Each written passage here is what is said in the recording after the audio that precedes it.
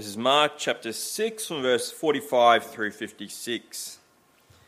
Immediately he made his disciples get into the boat and go before him to the other side, to Bethsaida, while he sent the multitude away.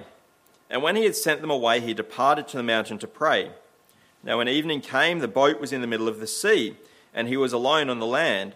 Then he saw them straining at rowing, for the wind was against them. Now about the fourth watch of the night he came to them, walking on the sea, and would have passed them by.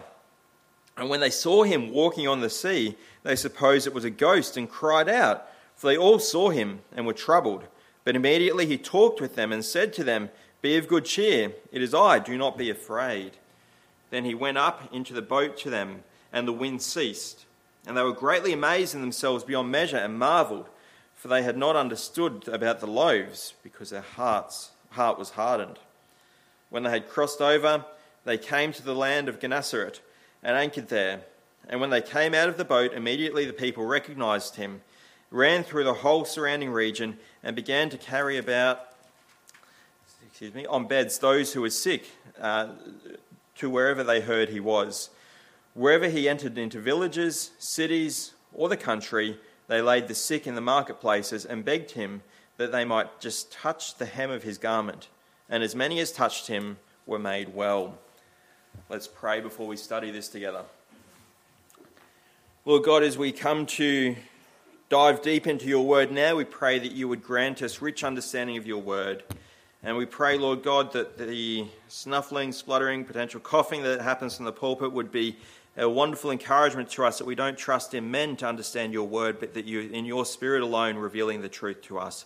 May we be more thankful for your Spirit's work than ever this morning, we pray. We ask this in Christ's name. Amen. So last week, we saw an incredible series of events take place. We saw what culminated in the event of Jesus feeding 5,000 men, plus women and children as well. So potentially 5,000 to 10,000 people were fed from a small, very small amount of food. We don't know how it happened. We don't know the logistics of it. We just know that it happened. This miraculous event took place. Now, something that I said when we were studying that last week, particularly at the beginning, when we looked around verses 30 through 32, the disciples, the apostles who had gone out and had taught God's word, had come back and didn't even have time to eat because there were people going to and fro. One of the things I said last week was that Jesus organised for them to take time away. Now, I latched onto the implication last week that they needed time to rest spiritually. Mark obviously talks more about the physical need of rest that we have at times, but it's implied last week in those early verses that there is an importance of us resting spiritually, being refreshed, encouraged, reinvigorated through time with God, through time learning of God, through time in prayer. Now this week, as we begin in verse 45, through the first few verses there, we see that going from an implication to an actual direct message that Mark gives us. And we see that through the example of Jesus. Mark is much more direct with the need to take spiritual time out to recharge ourselves alone with God. We begin our reading this morning in verse 45 immediately. This is straight after that massive day that had taken place. 5,000 plus people fed. Immediately after that, he made his disciples get into the boat and go before to the other side to Bethsaida while he sent the multitude away. Now this verse right there, before we get to the rest of what we read today, has a lot to do with moving the accounts along while also giving us the context for where we're at. Jesus wraps up the events of this absolutely massive day. This massive day where the crowds, having now been fed both through Jesus' teaching, which we read last week, he taught them many things. They've been fed spiritually, and then that physical feed of 5 loaves, 2 fish, resulting in 12 basketfuls of leftover and no one being hungry.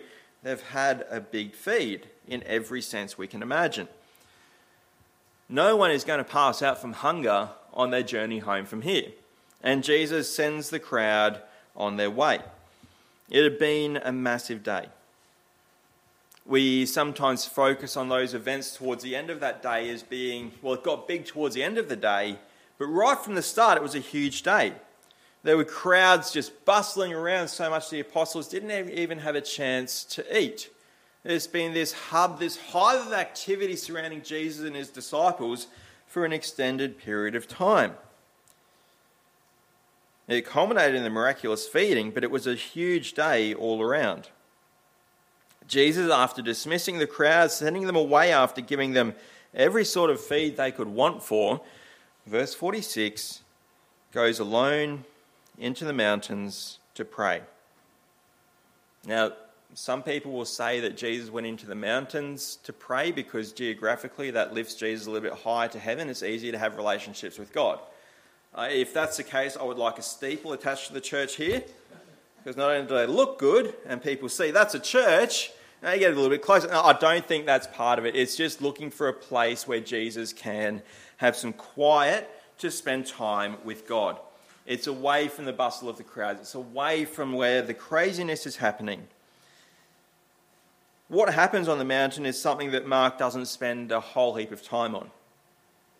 But from the beginning here, before we get into the other miraculous things we see taking place today, we need to stop in these first few verses and note the fact that Jesus himself prioritized prayer. Jesus himself prioritized his own relationship with his Father in heaven. Jesus, who is God the Son, took time out to pray, and to pray in a serious way where he wouldn't be interrupted. This is the second person of the Trinity, God the Son seeking God the Father in prayer. Now, this is not the main point of the passage. When we look at narrative style accounts, it's a general rule of thumb that the things that have the most ink spent on them by the author tends to be the more important thing. But this is still present, so we can't ignore it. And it leaves us with questions early on we need to be asking ourselves. If even Jesus takes prayer this seriously, do we take prayer this seriously? Do we take time away from the busyness of life? And life is busy, but do we take time away from the busyness of life to pray? It's a serious thing for us to consider. We were blessed to have a prayer meeting here yesterday, one I was very sorry to have missed. But Jesus prioritised prayer, and in the same way, we should prioritise prayer too.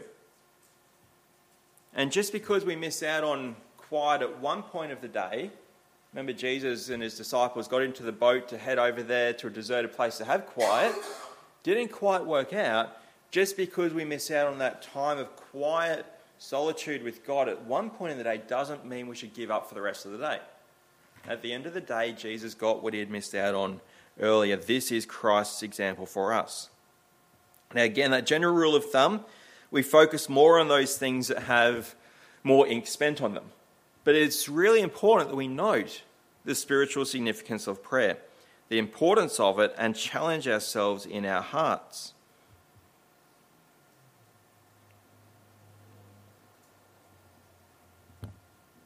As we go on to what comes next, some of you might have heard of a movie called A Walk to Remember. Oh, well, what happens next? Anna made me watch it once. I can't remember much of it. What happens next is even more of a walk to remember. What happens next is an incredible series of things that happen. So Jesus, he's gone up alone to the mountain to pray. He returns to seeming to be by the water where the disciples had got into a boat and to head over to the other side of the lake, of the Sea of Galilee. And we're told here that it was the fourth watch of the night. We see that in verse 48. Now this means that we're somewhere between probably 3 and 6 o'clock in the morning. And I hope Zara is listening to this when I say that no one should be awake at that time. It's very, very early hours of the morning. And this is a scene that's being set for us. Early hours of the morning. Jesus is on the land. The apostles, the disciples, they're in a boat. And they're in a boat and they're straining, they're working hard to get to the other side because a strong wind has risen up against them. It's working against them. They're working against the wind. Now, I suspect that by now, whoever is responsible for choosing the time and place of their aquatic adventures is probably in a little bit of trouble. Now, there's fishermen here, and they seem to always get themselves in trouble when they're on the water. They can't even make much headway against this wind. Now, we're not told that explicitly, but we are told in verse 48, as we see what Jesus does, walking on the water. We won't pretend to keep that under wraps. We know that's what happened because we read it.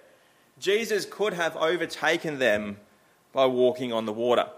They aren't going anywhere fast. They are working hard. Now, we need to be serious about this. Jesus did not grab a smaller vessel that would be less affected by the wind to row a little bit quicker past these guys. He wasn't in a one-man kayak. He was walking on the sea. Jesus walked on water. It is another miracle. The miracles just keep coming.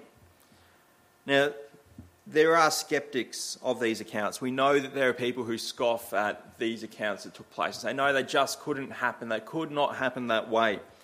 Some skeptics suggest that there was a very long jetty or pier underwater that Jesus walked along. There are no historical accounts of any such jetty existing, and that would be a tremendous hazard for any boat. Did not happen. Others suggest, well, no, it wasn't a jetty, it's just an extended sandbank. And Jesus would say, if you count being sort of ankle deep in water as walking on water, then that's what Jesus did. But again, there are no historical geographic surveys that suggest that this is the case. What Mark doesn't tell us is that in other accounts after this, Mark doesn't tell us this here, is that the crowds who were on the land, who hadn't yet gone home, who were nearby, they woke up the morning after this. They knew that Jesus' disciples had got into a boat to row to the other side. They knew that there were no other boats missing, but somehow Jesus was not with them anymore come the morning.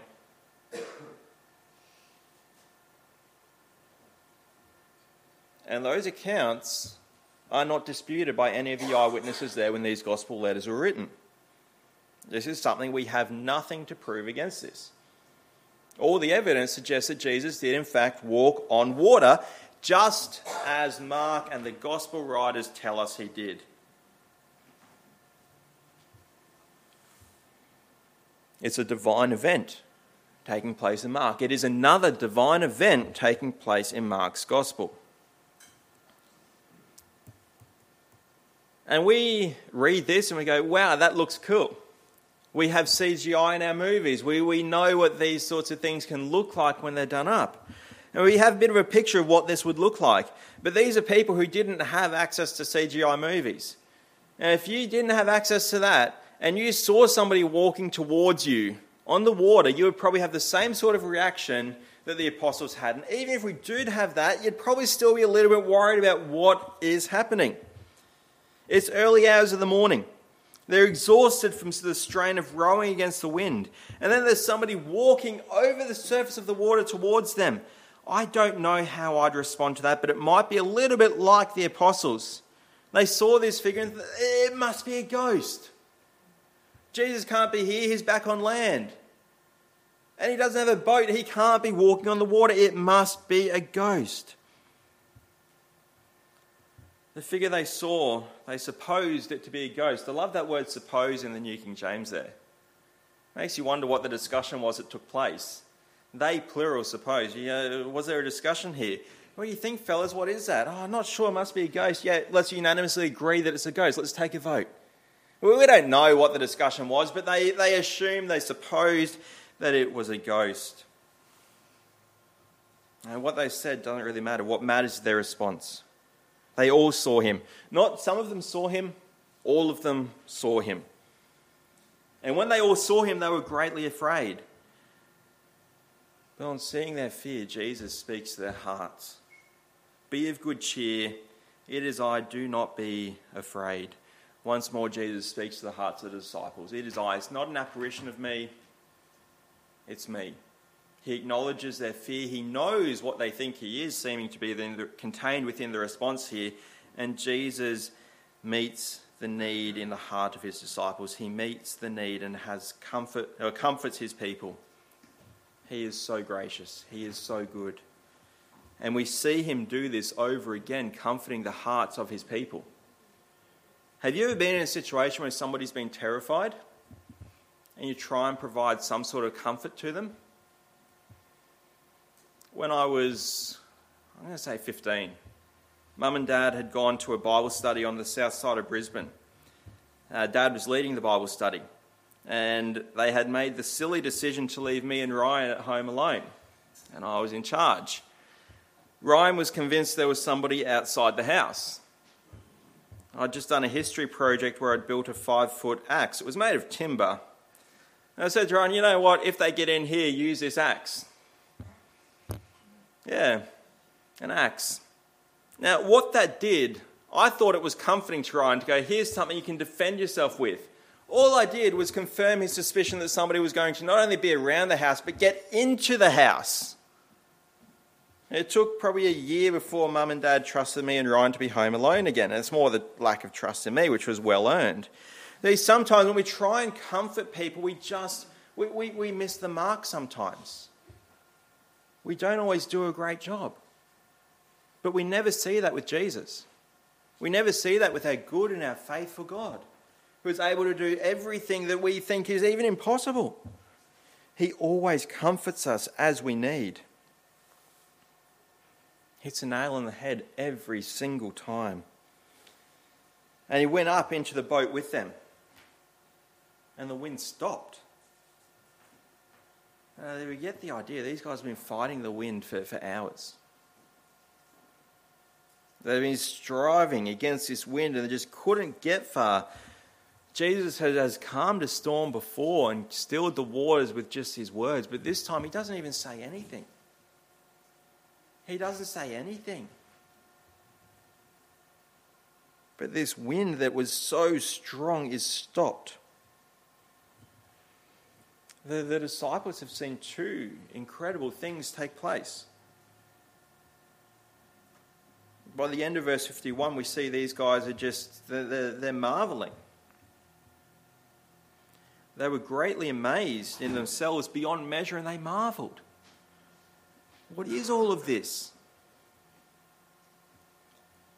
These events are still spoken about by non-believers today. Yes, sometimes in a mocking way, but this event of walking on water is just massive. It's one that people are aware of as associated with Christ, whether they believe in him or not. And then, the other divine event in here, which as I said before, without saying anything, Jesus stilled the wind. These things are why the amazement and the marveling of the disciples is so great at the end of verse 51. Jesus has just done these incredible things. There's no doubt that Jesus himself has done this.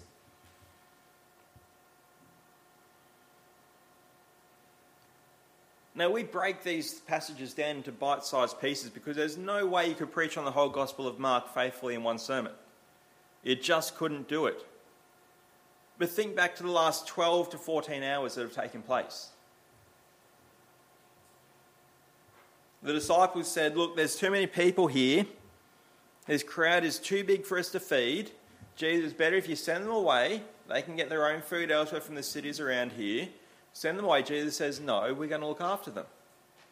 And from 5 small loaves and 2 fish, he fed 10,000 people with leftovers. He's now walked on water. And he has calmed the wind without even saying anything. Those are 3 miracles within the space of 12 to 14 hours.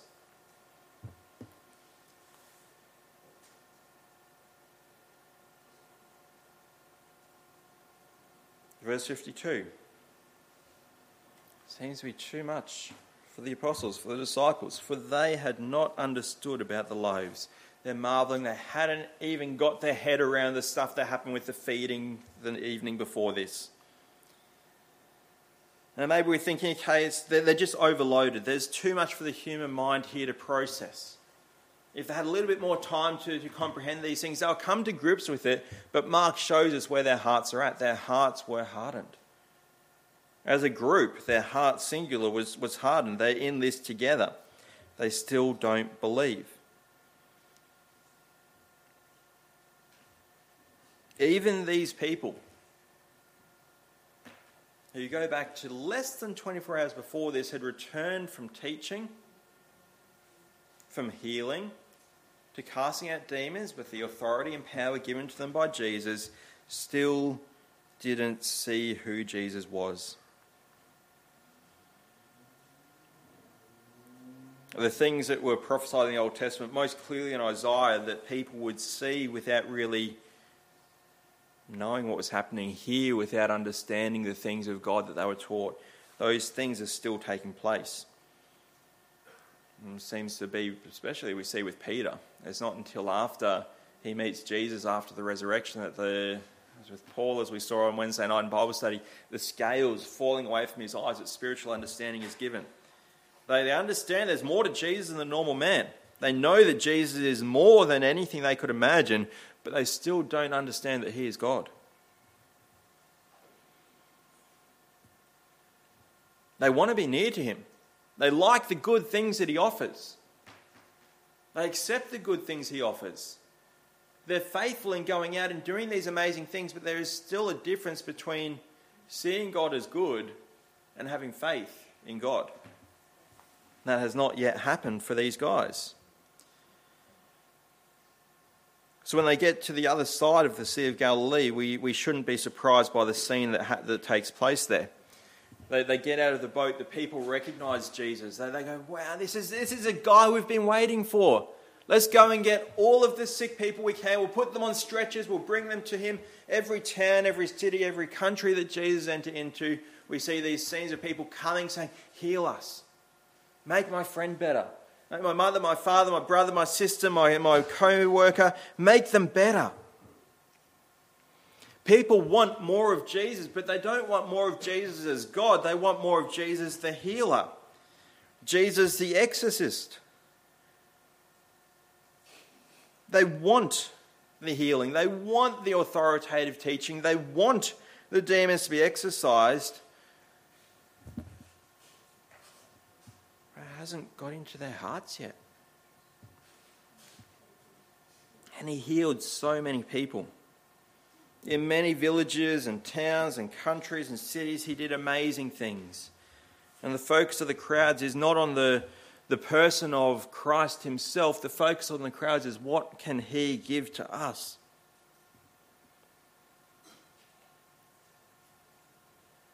What can we get out of this? It's like in that kids' talk of not being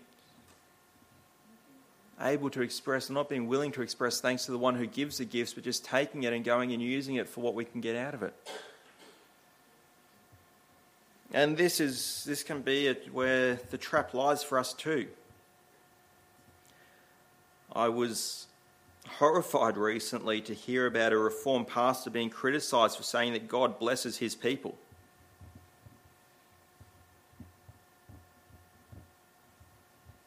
In one church, people said, no, that's prosperity gospel. You cannot say that God blesses his people. We don't want to hear from that person again. Don't have him preach here again.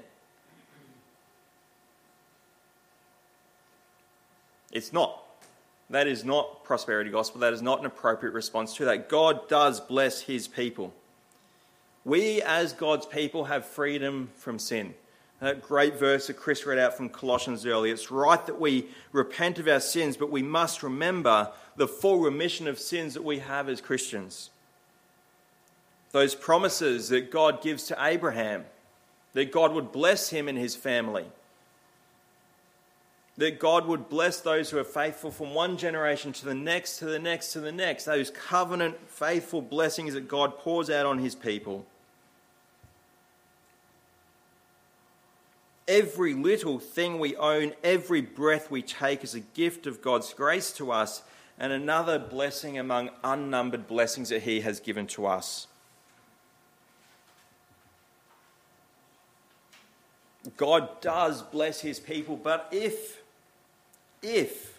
we say, God, I'm only going to come to you for what I can get out of it, never once being thankful or grateful for the salvation that God has won for us, salvation that we needed because we got ourselves into a problem with our hardness of heart that God didn't bring about for us, but he saved us from regardless. If we never show gratefulness and thankfulness for that, we have a problem. And this is where the crowds seem to be. Give us more. but we still don't believe. God is infinitely bigger than us. God is over, above, and before all things. Another part of Colossians 1 is that Christ is preeminent. He is before all things. There is nothing to compare with him. God is the one who walked on water. God is the one who stopped this strong wind without even saying a word. This is the God who has healed countless people. He is the one who speaks comfort to our hearts. And this reminds us that life should not be about us, but God. God does bless his people. But the focus of our lives isn't what we should get out of God, but what we can do for this God who is just so amazing. He is not a genie in a bottle where we rub the bottle 3 times and he comes out and he grants us a certain number of wishes. We shouldn't just focus on the blessings that God has given to us, but we should also focus on the one who does the blessing.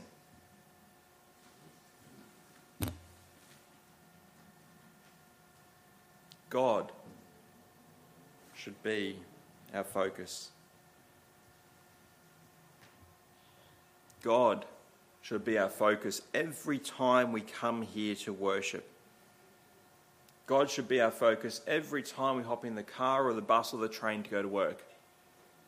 God should be our focus every time we spend time with our grandchildren. God should be our focus every time we sit down at the dinner table together. God should be our focus in every single thing that we do. And we need to remember that. We need to remember to avoid falling into the trap that the crowds were falling for at this point, and even the apostles. As we read more of these things to help us remind us of this more, we should be amazed more and more and more by God. By the God who truly is to be blessed and praised and worshipped in and through all that we do. Let's pray. Lord God, we pray that you would work in each one of our hearts. You know that we each face a temptation at times to make life all about us at the expense of you. We thank you that you are a God who is gracious and patient with us even when we do this.